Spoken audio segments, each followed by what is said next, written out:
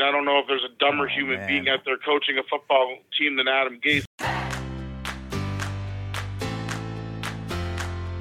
It's the H-Dog Pod with your host, Michael the Hound Dog Harrison. Hey, welcome to episode 46, the Bo Outlaw edition of the podcast. I just love that guy's name so much. Bo Outlaw. You can't help but laugh. He played 15 seasons in the NBA. Not bad for a player who was undrafted. He actually works as a double whammy of sorts, as he wore 45 for his entire career, except for one in Phoenix, where he wore 46. That year, he averaged 0.7 points per game, the worst of his career, and failed to score in his only playoff game. Bo Outlaw definitely had a better career than I'm giving him credit for, but that stat line is hilarious. Speaking of basketball players who are hilarious, two are involved in the Match 3 Champions for Change last Friday, which was a charity golf match. Charles Barkley teamed up with Phil Mickelson to dismantle the team of Steph Curry and Peyton Manning. Though Barkley had some of his characteristic squirrely shots, he didn't have the hitch in his swing and actually played very well. His putting was really, really strong, which was a shocker. It's not crazy to say that at times he legit was the second best golfer out there, which was a stunner as Curry and Manning both struggled. What's going on? Such a bizarre world. Chuck actually being good at golf? What? My next guest today isn't a big golf fan at all, so he most definitely will not delve into that match at all. But he's a beauty. So without further ado, let's get cracking. Okay, now welcome on Eric Big Cat Cohen. He's been a sports broadcaster for over 2 decades, where he's been on air for Hardcore Sports Radio and now works at TSN as a story editor and as a sports betting expert for TSN Edge. Welcome to the H-Dog Pod, Eric. Thank you very much, Hound Dog. How are you? Doing very well. Excited to talk to you. And tell us about your career path. I'm curious. Like, how'd you get into the industry, and what have you been doing over the years? Well, as you mentioned, it's been over 2 decades now. I feel like it's hard to believe. I feel like a veteran in this business, and I mean, I never would have thought that. But you know what? I went to Western. I grew up in London, Ontario, so I went to Western for journalism, then went to Fanshawe for television broadcasting, and out of Fanshawe, I did an internship to finish the program in 1999, and did it at Sportsnet. Back then, it was CTV Sportsnet, and so I was actually my first job in the industry was in the same building I'm in now, which is at, of course, 9 Channel 9 in Agincourt, because that was where the Sportsnet CTV buildings were back in '99. Oh, so really? I worked there I worked there for a few years. So. Did that, and then I went to the Score, and I was at the Score, and then from the Score turned into Sirius Hardcore Sports Radio, and I was there from 2002 until 2012, and I've been at TSN since 2012, and there's been quite a few other little mini adventures on the way. Did some stuff with 680 News and the Fan 590, and I did a bunch of hockey shows with a couple guys that are currently on Sportsnet now, over at Sirius as well. So, yeah, you know what? I feel like I've been lucky enough to really be a big part of a lot of things in Toronto when it comes to sports broadcasting. Yeah, and you mentioned working at the Score there in Sirius. What was it like working for the Hardcore Sports Radio show and all that? You must have worked with some interesting characters. Oh my goodness, yeah. When I started at the Score, I worked with Tim and Sid and Greg Sansoni and Elliot Friedman, all sorts of guys that you currently see now at different platforms. And then once I got into the radio side, a couple of years, so I was a reporter. I was a suite reporter, meaning that I would, watch the games in my suite and then voice all the highlights. And a couple guys that are currently with TSN actually were doing similar stuff with me. Glenn Sheeler, Laura Dykin, and then after I moved out of the TV side into the radio side, some quite interesting personalities for sure. Aaron Bronstetter, who you of course see on TSN, Gabe Morency, Cam Stewart, guys that have been around the industry for a long time, really colorful guys, very entertaining, and it gave me a chance to really give me some radio experience in a different type of sports environment. that's where a lot of my gambling talk started happening. You know, we was so much focus on gambling on this platform. So it certainly helps doing what I did there to what I'm doing now with TSN Edge, which is a lot of obviously fantasy and gambling advice, and you know, we do some great stuff there. And I got my experience with that over at Sirius and Hardcore Sports Radio. Yeah, we'll talk about the gambling and TSN Edge here in a moment because I want to delve deeply into that. But share some. Gabe Morency and Cam Stewart. Those guys are something else. Share some funny stories with them working with those guys. Well, most of the stories I have of them probably can't be shared. That's how crazy they were. But you know what? Listen, I went to Vegas with them. For Super Bowl, the Super Bowl that featured the Steelers and the Cardinals, one of the greatest games of all time, right? The Santonio Holmes catch at the back of the end zone, the long Harrison touchdown on Kurt Warner at the end of the first half. Just a crazy game. So we were in Vegas for like 4 days for UFC and for the Super Bowls. We went to the Silva GSP fight, which was awesome. Sorry, BJ Penn GSP would have been that fight. I've been to quite a few UFCs. That was Penn and GSP. But the 4 days in Vegas with them was, you know, basically 4 days without sleeping, nonstop. You know, partying, clubs, after hours this, after hours this. You know, it started up again the next morning, and it was a wild, wild time. And that's, you know, listen, I mean, the thing about Cam and Gabe are they, you know, what you see on television or radio is who they are, right? They are. Well, you know, I think Gabe's actually mellowed out now from what he was back when I worked with him. But man, for those years, they were intense, hardcore individuals who lived life in the fast lane. They were just go, go, go, and they like to have a good time, and you know, good times generally followed them around. How'd you come back from Vegas alive? I was there once years ago as well. I was shocked that I did. I think I needed about, you know, a week of detox and just, you know, to sleep it off for a few days. It was a wild, crazy time. And, you know, we had other events like back then, right, where, you know, they were like, you know, work functions or whatever. They were always just really intense. So I'm not at the same level as those guys, you know, especially now, right, being married with a kid. It's a different life. But, yeah, it was wild. But you know what? I think it's important for everybody to get that out of their system, right? People that want to, you know, experience all facets of life. It's important to be able to have a platform and you know, just a time where you can do this, and it's not going to, you know, hold you back professionally or in a family perspective. Yeah, and I've been to Vegas, like I mentioned, and Nashville as well. And both those cities, it was like after 3 days max. I would even suggest 2 days.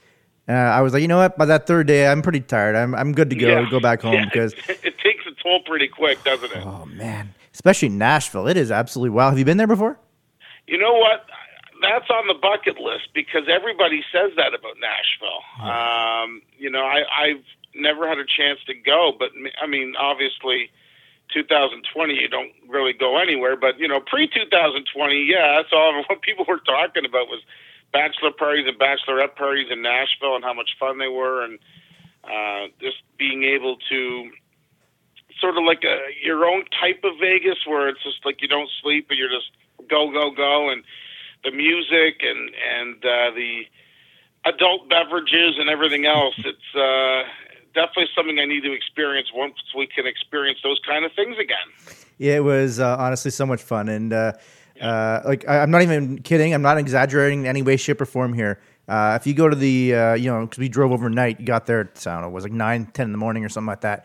You go to any of the pubs and the bars around in Nashville, no joke, by 11 a.m., they are absolutely ram-packed. It is insanity from the entire day. And like I said, after that second day, I was pretty much done. I was like, I need to go home. Holy crap. Yeah, it's crazy. I mean, I remember when, like, you know, we were obviously, sending out our crews to like the Jets Predators series a couple years ago in the playoffs, and all of our hockey guys were just raving about how much fun it was. But man, they had to make sure they were getting enough sleep to be able to cover the games at night, because it was a wild scene. No question. You also have worked. I want to talk about this on the Frank D'Angelo Being Frank show. Tell us about that experience. Well, yeah, I still do a podcast with Frank and with Bill Waters, actually.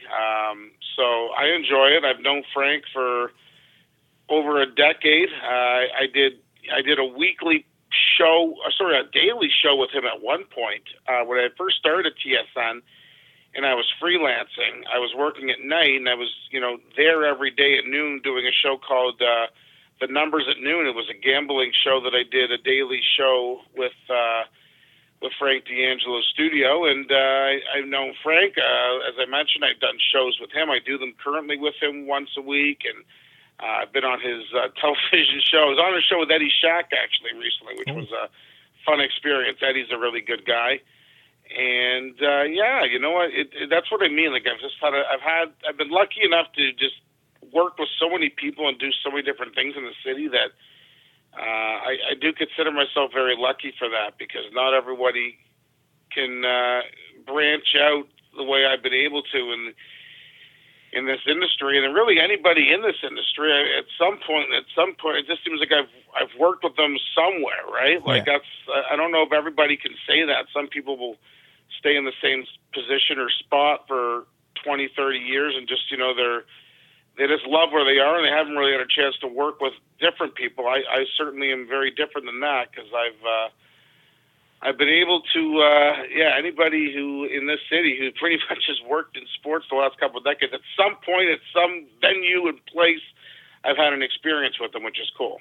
Yeah, and Eddie Shack must have been really cool to talk to you. Who's another one of maybe a favorite interview? It might even have been him, but who's someone that sticks out that you loved talking to? That I've interviewed, like an athlete? Yeah. Yeah, you know what? When I was at Sportsnet, I was doing a lot of the Leafs and Jays pre- and post-game stuff, just getting clips and stuff, and really enjoyed that. As far as, like, personal relationships, I met a lot of wrestlers over the years, which is something I'm also into. I had a chance last year to meet Jeff Hardy and Mandy Rose and a bunch of the WWE wrestlers, which is a lot of fun.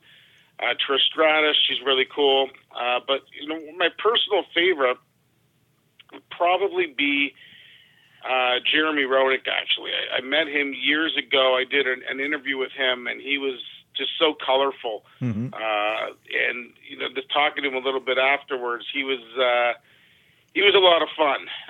So yeah, he's probably my favorite person.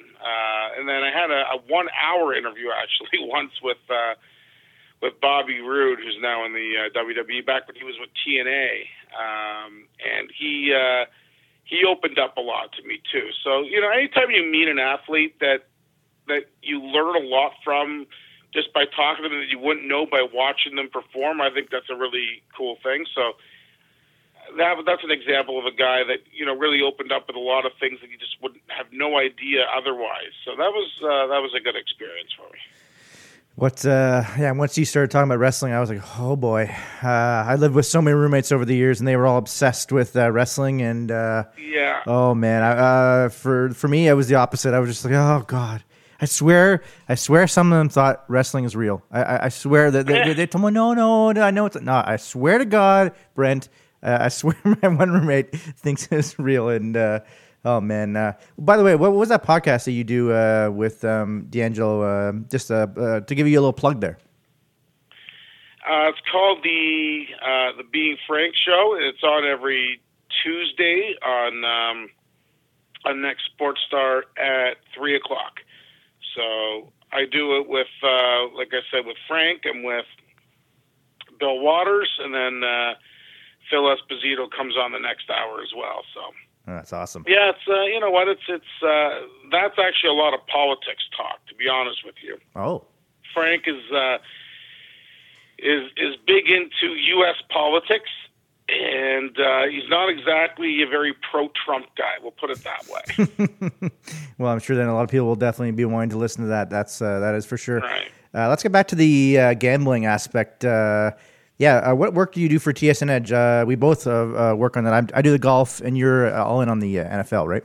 Yeah, no, it's great. I'm really enjoying it. I do. I produce a couple of my own segments. So every Tuesday, I do Early Lines, Market Insights, which is just a preview of all the games coming up that week, and most notably what the lines are, where they've moved, what they opened up as, what they are now, some trends. And then every Thursday, I do my Biggie Picks of the Week and get that out there. And, there's been, this NFL season, we can get into it, but it's been a really strange one. Like home field advantage seems to mean nothing. And, you'll watch something one week and then you'll watch something the next week and you'll be like, am I watching the same team? Am I watching what is going on here? It just varies from week to week. It's so chaotic what you're witnessing week to week these days, and a lot of the trends that I think over the years that we've always taken into account aren't relevant anymore. So it's very, very weird to watch what we're watching this year. But thank God we have football. Right now it's literally NFL and college, and obviously with baseball's off season and basketball and hockey not starting yet. Thank God for football. That's all I have to say. So yeah, I do those two things, and then of course I work with the TSN Edge team on a lot of the other stuff that we put out there as far as covering it and doing all that kind of stuff. And we put out some great stuff. Laura Dykin's been awesome. She's got her 4 downs, and she does a great hit with Mike Clay to get you ready for fantasy.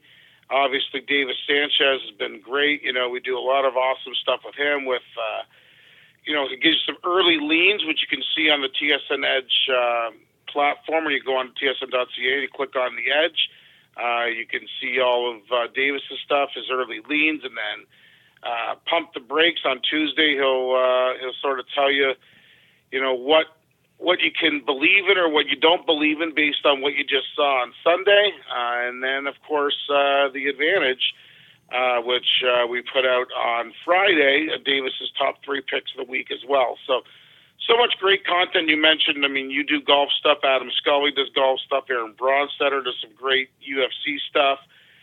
It's just filled with incredible content, right, no matter what you're into. And then, of course, once those other sports come back, you can bet we'll be focused on them as well. So certainly if you're into fantasy, if you're into gambling, you're into numbers, you're into whatever you're into with sports, TSN Edge is a great platform for you to really get yourself on board and find out maybe stats and info that you didn't know beforehand. Sports gambling. That's I gotta ask some of your what's your favorite win you've ever had, and what's the most soul crushing loss you've ever had gambling?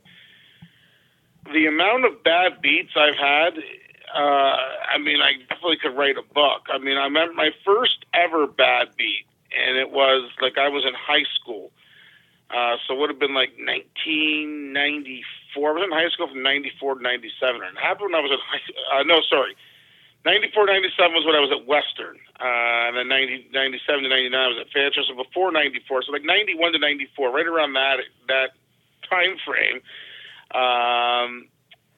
there was a game.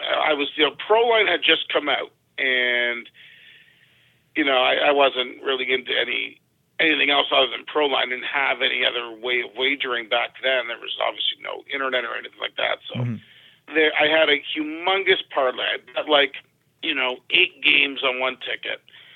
And it came down to a Bills-Patriots game. And the ticket was for thousands of dollars. It was like a $20 bet, would have paid me multiple thousands. I don't remember the exact number because I didn't win. Because, so I had the Bills at plus 3.5 against the Patriots in Foxborough. And Bills are winning all game. Drew Bledsoe think it wouldn't be before that because Bledsoe was the quarterback of the Patriots. Yeah, so those are up all game, and the Patriots are down by 4 driving. So even if they score a touchdown, I'd still cover the Bills plus 3.5. Wouldn't be a big deal. And they threw a Hail Mary. Bledsoe threw a Hail Mary, and the Bills broke it up, but there was a flag on the play.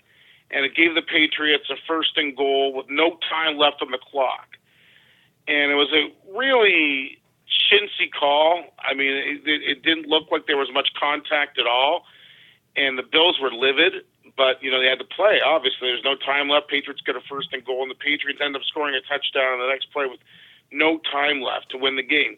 So if they kick the extra point, they win by 3, and I still cover, and I still win. Like I said, it was the only game I had left on this ticket.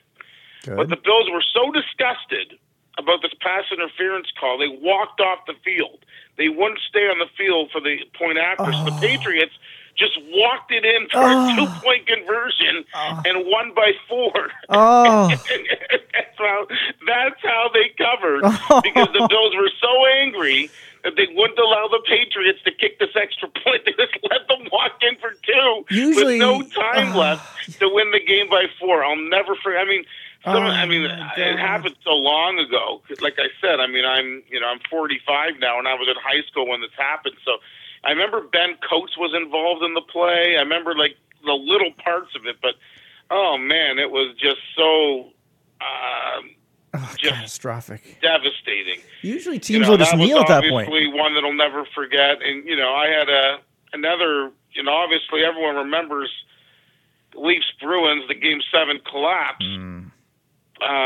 When the Leafs were down 3-1 in that series, I put not a huge play, but I put a pretty decent play on the Leafs because it paid so well. It was like plus 1,700, right, to win the series because they had to win 3 in a row, and no one thought they had a chance to win that game.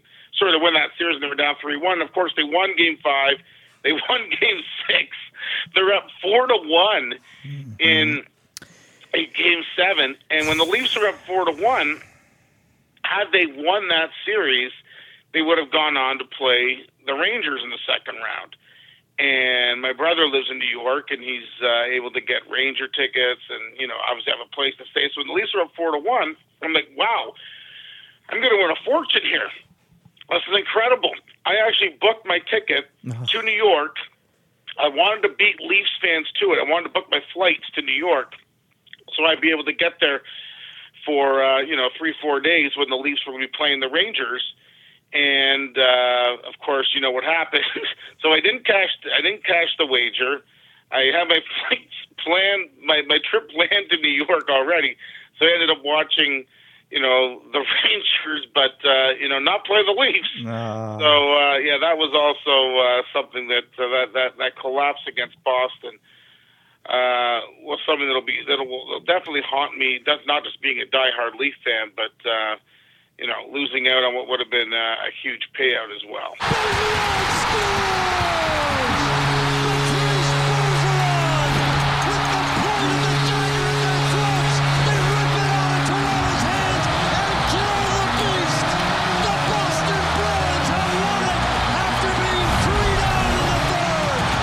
I'll mention quickly 2 stories from me. One I've already mentioned in this podcast on a previous episode, but the one I didn't, of course, you'll remember this. This might be, I want to say 2003, one of the first times I've ever done Proline as well. I'm not exactly sure how much I would have won. I think it was like a $10 bet on like a 6-game parlay to win like $700 or something like that. It was the Jaguars and the Saints. Of course, I'm sure you remember this. The Carney missed extra point. So the crazy amount of laterals. The Saints somehow get this touchdown. They need to win to get to the playoffs.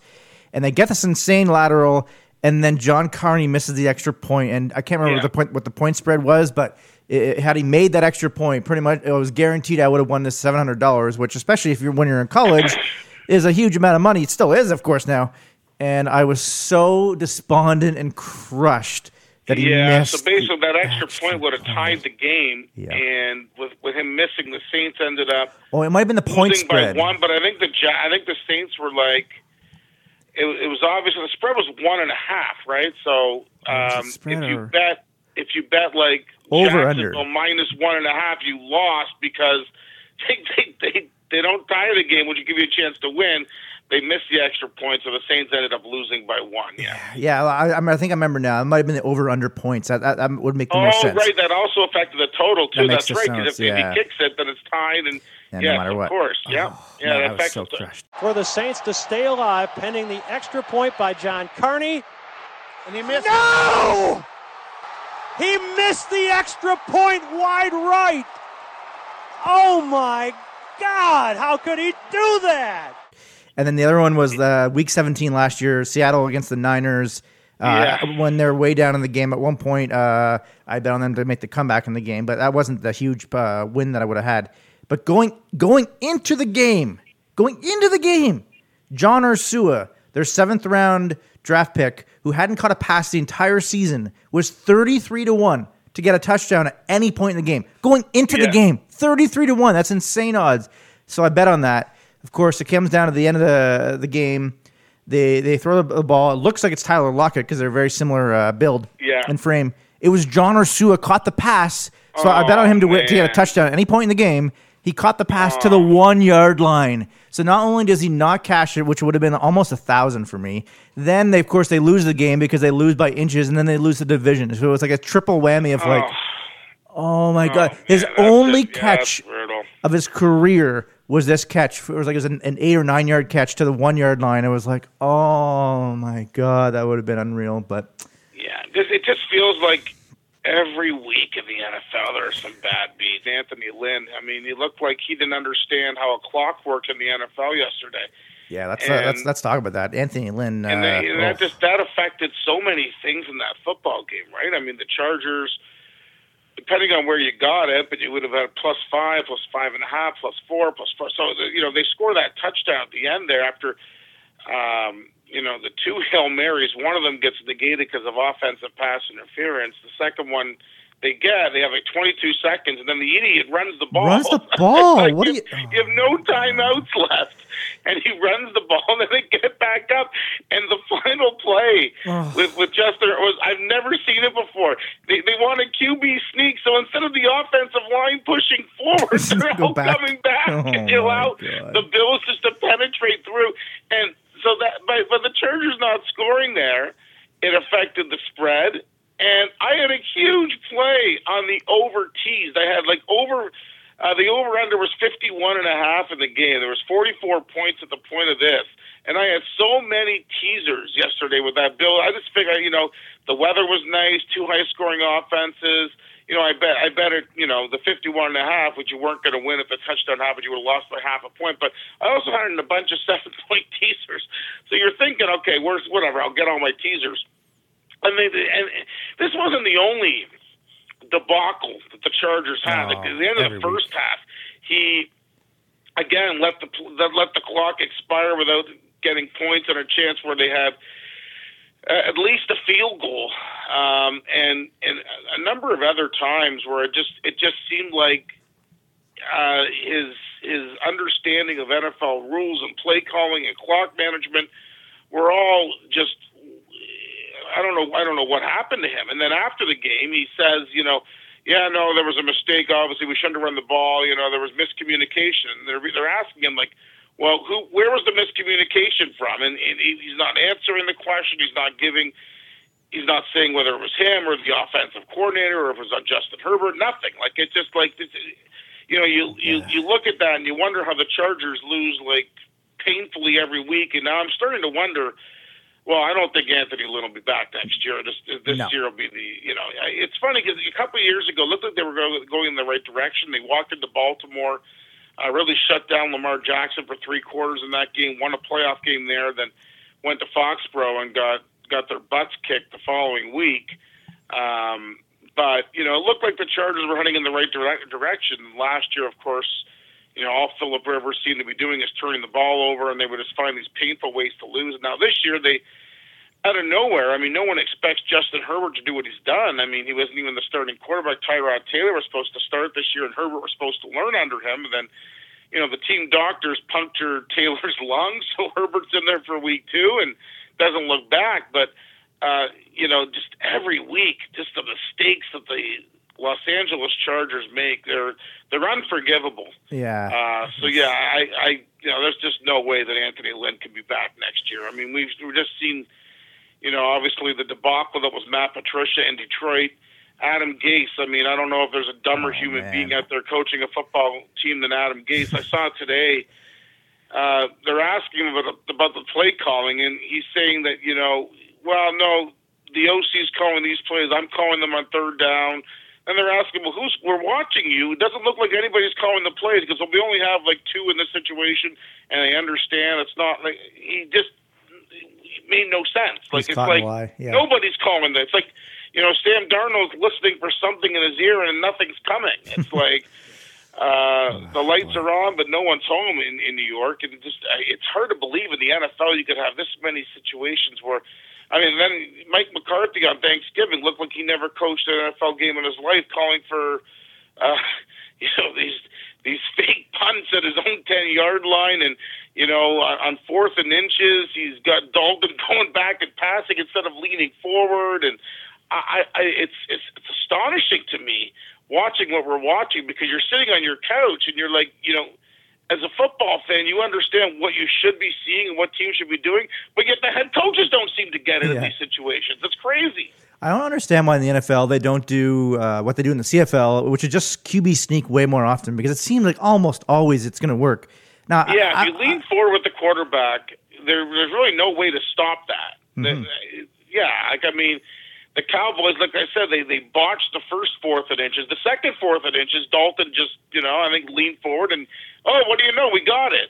But they also are in a situation, I think they pay a running back like $50 million who is like fumbling every week and not getting over 50 yards a game. So they've got a lot of other issues there, between Ezekiel Elliott and the Dak Prescott injury and everything, and McCarthy seems to be a complete buffoon. So, it's a lot of stuff going on in this league, and some of it's not very good. Yeah, we're recording this on the Monday. As of this time, Anthony Lynn has not been fired. Who knows? By the time this episode comes out, he might be gone, because I can't believe he hasn't been fired. And it looks like I was wrong about Mike McCarthy. I know he's, of course, on his backup quarterback, but even before that, they didn't look good. I thought, everyone was ripping him in Green Bay, but it's like, it's so hard to win Super Bowls unless your name's Bill Belichick and Tom Brady. He'd won the one chip. I was thinking, Andy Reid, when he went from Philly to Kansas City, there was some snickering a little bit, he's never won the big one, and obviously he's doing really well. I thought maybe Mike McCarthy goes to Dallas, that second team, that he might actually be pretty good. It looks like I was probably wrong about that one. In fact, well, the big knock on Andy Reid was his clock management, right? I mean, horrible. That was what everyone said about him. It wasn't that he didn't understand how to call plays. Everyone knows he's an offensive genius, and now, of course, you got Eric Bieniemy, who's done a fabulous job there. I mean, that's the difference, right? Like, you bring up Andy Reid. You watch the Chiefs. They do things the right way. They're driving yesterday. They need a couple first downs after Tom Brady and the Bucs closed it within 3 points. And you watch Patrick Mahomes. Here, he's a 25-year-old kid, but he gets it, right? Like, it's got a long third down, couple minutes left. He needs the clock to keep going to a couple first downs, and they're good. He runs, gets the first down, and he's right by where he could easily just step out of bounds, get his first down, not take a hit, but he slides in bounds to keep the clock going. Just that's the kind of thing you need to see from players and coaches, guys that get it. They understand how the clock works, how you properly manage a game, the things you need to do, and then of course after that they got another third down. And I believe it was Tyreek Hill did the same thing. Just stayed in bounds, went down, kept the clock going. You watch it and you're like, yeah, that's what you're supposed to do. But shouldn't everybody in the NFL understand this? Yeah, you'd right? think. Like, if you're in the National Football League, you've got to know this. Yep. And it shouldn't be me watching the Chiefs saying, yeah, they get it. You should watch every team and they get it. But here, when you see a team do things the right way, it actually stands out to you because you see so many other coaches and teams completely botch things. It's incredible, and it's It boggles the mind, no question about it. But Jets fans, by the way, who wanted Adam Gase fired weeks ago, no. You want him to stay there the entire season. He's so bad, he's going to get you the first overall pick probably, unless maybe Jacksonville might take it from him. But he's so bad, he's going to get you Trevor Lawrence. So, no, you want to keep him. Keep him all the way to the end of the season. Well, that's why he hasn't been fired. The Jets definitely need Trevor Lawrence. I mean, I thought that Sam Darnold would be a good pick for them. He looked good in spurts in his rookie year, and he looked good last year when he came back from mono, too. But, man, oh, man, this has been a miserable year, and you got to figure that they're just going to move on from Sam Darnold, and obviously they want Trevor Lawrence. So, yeah, you keep Gase there because you can't win a game. Jacksonville's only won one, so it's not like you have the luxury of being able to win a game. I don't know who would get the tiebreaker if Jacksonville and New York both had one win at the end of the year to get that first overall pick, so why risk it? Yeah, Adam Gase riding the coattails of being Peyton Manning's right-hand man for a little while and then convincing NFL owners to be a coach for a while. That's a very smart strategy on his part. He won 11 games one year, though. I think 10 or 11 games in Miami. He got the Dolphins to the playoffs one year, and since then, oh my God, it's just been a nightmare, an absolute nightmare for him. He's a laughing stock, and it's again, there's only 32 jobs available in the National Football League. You really shouldn't have head coaches that you look at them and you're like, wow, they are just not a capable coach. Every coach, in this league, should be qualified. And you look at Adam Gase, definitely does not look like he's qualified to be an NFL head coach. No, definitely not. And we were talking about quarterbacks and teams that need them. Good segue here, Michael. The Denver Broncos yesterday on the Sunday could have used some quarterbacks. All four of their QBs were out because COVID-19. So they had to go to a practice squad wide receiver. I was disappointed a little bit in that game. I was hoping there'd be a lot more throws and the carnage and the ridiculous stuff happening. And what did he end up finishing? 1 for 9 for like 13 yards? Something like that? Yeah, he completed one Kendall pass Hinton. to Noah Fant in the second half, and that was it. The stat that I saw, Kendall Hinton was the quarterback. That poor guy. I mean, to be thrown into that's crazy. But the stat that I saw was something along the lines of they were the first team to only complete one pass and have more interceptions since 1998. The Chargers again, and it was Ryan Leaf went 1 for 15 for 4 yards passing in that game. Oh my God! Well, the sad thing is Ryan Leaf was a second overall pick, so I mean, he had no excuse. But at least yesterday, the poor kid. You know what? This happened on Saturday, right? So it's not even like the Broncos could prepare for this, where they were told that all their quarterbacks were ineligible because they were too close to the one quarterback who tested positive, and I believe all the tests came back negative today. So Drew Lock will be available to play against the Chiefs this week, I believe.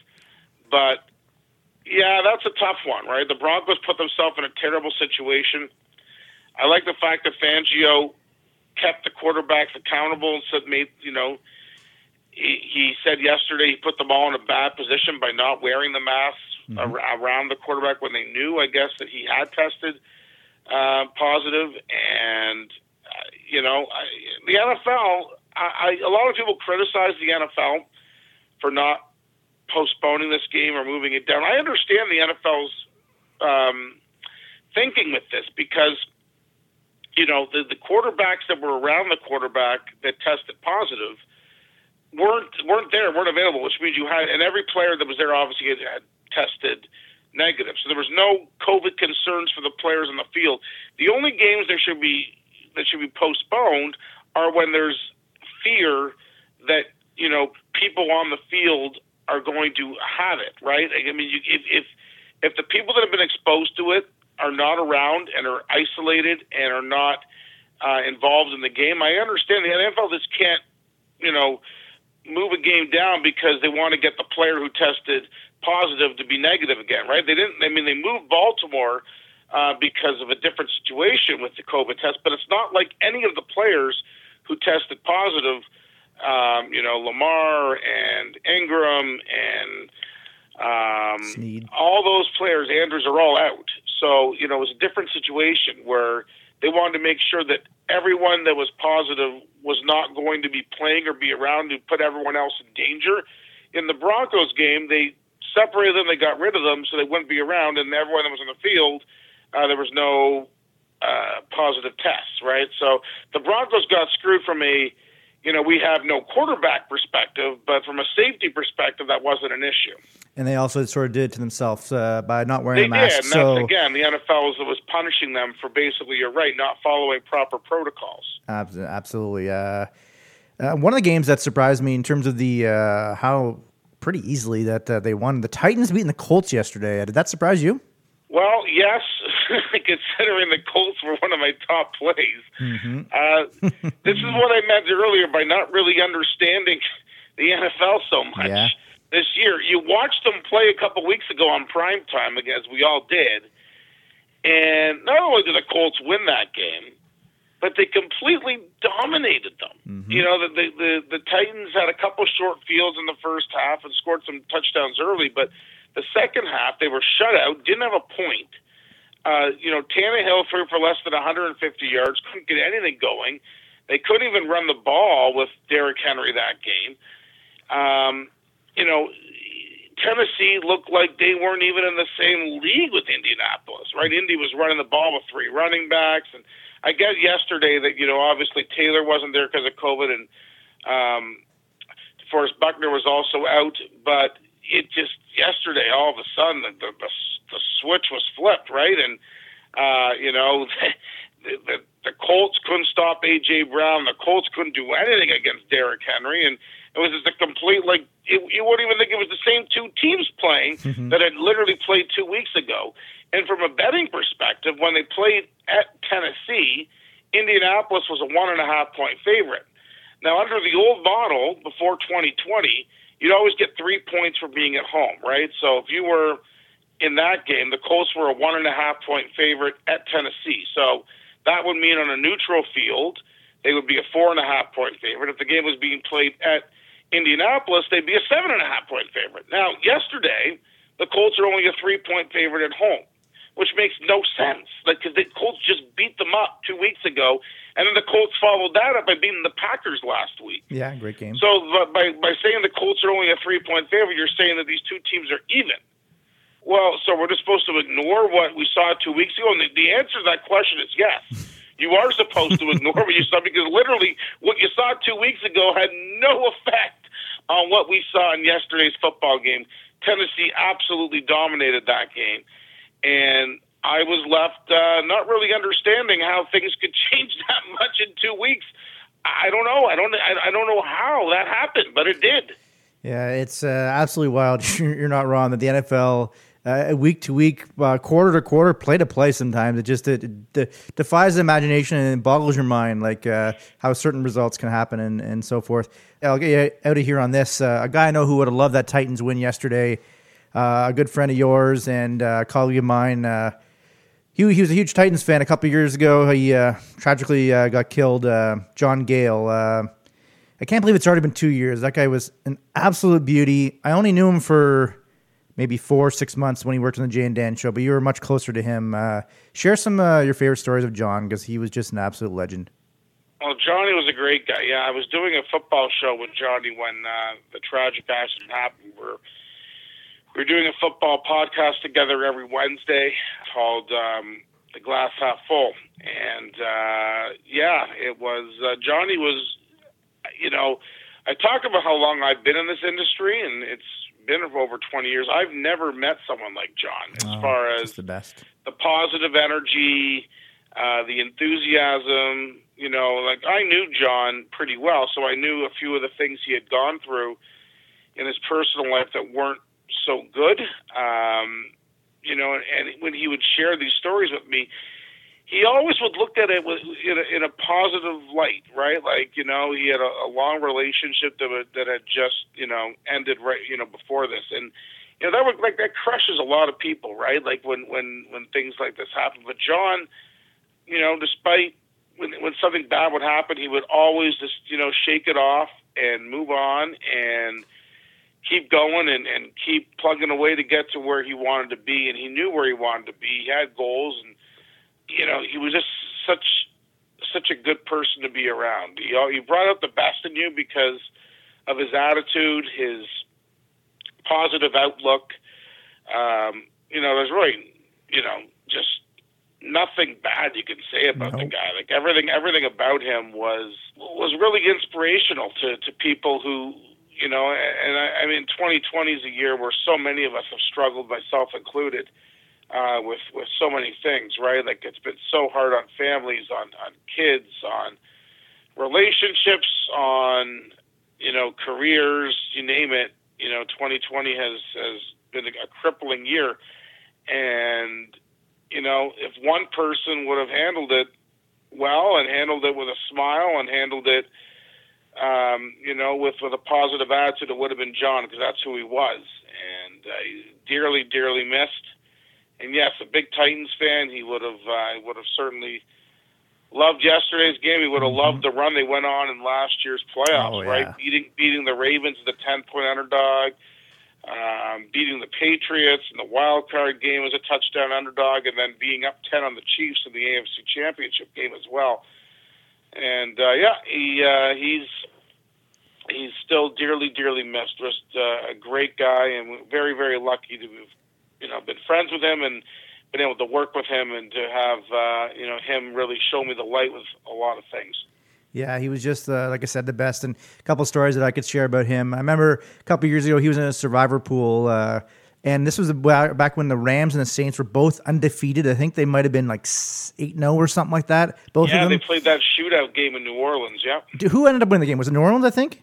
The Saints ended up Saints won, I think? The Saints ended up winning because they ended up losing to the Rams later in the year in the NFC Championship game. Right. They beat them that week, yeah. John, he still had a chance to win the pool, and he picked the Saints. He's like, I'm going to pick the Saints to beat the Rams. And I'm like, what are you doing, John? They're both 8-0. Like, you're crazy. Why would you pick against the Rams in a survivor when they're both like 8-0? And he's like, oh man, the Saints are going to win. And he did it, and he was right.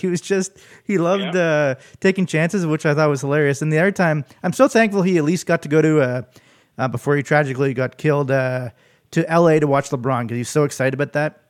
Yep. And he was showing me and my buddy Tony Rosenberg tons of pictures of his time there and everything. And he kept apologizing for not being able to go to my birthday party that I was going to have because he was going to be in LA.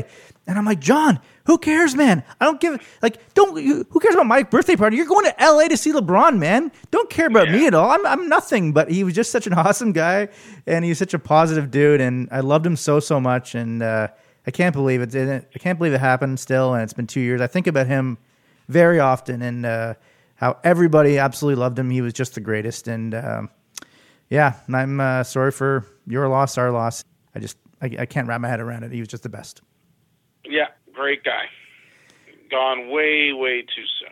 Absolutely. All right, take care, Hound Dog. My pleasure. It was a lot of fun. Talk soon. Take care.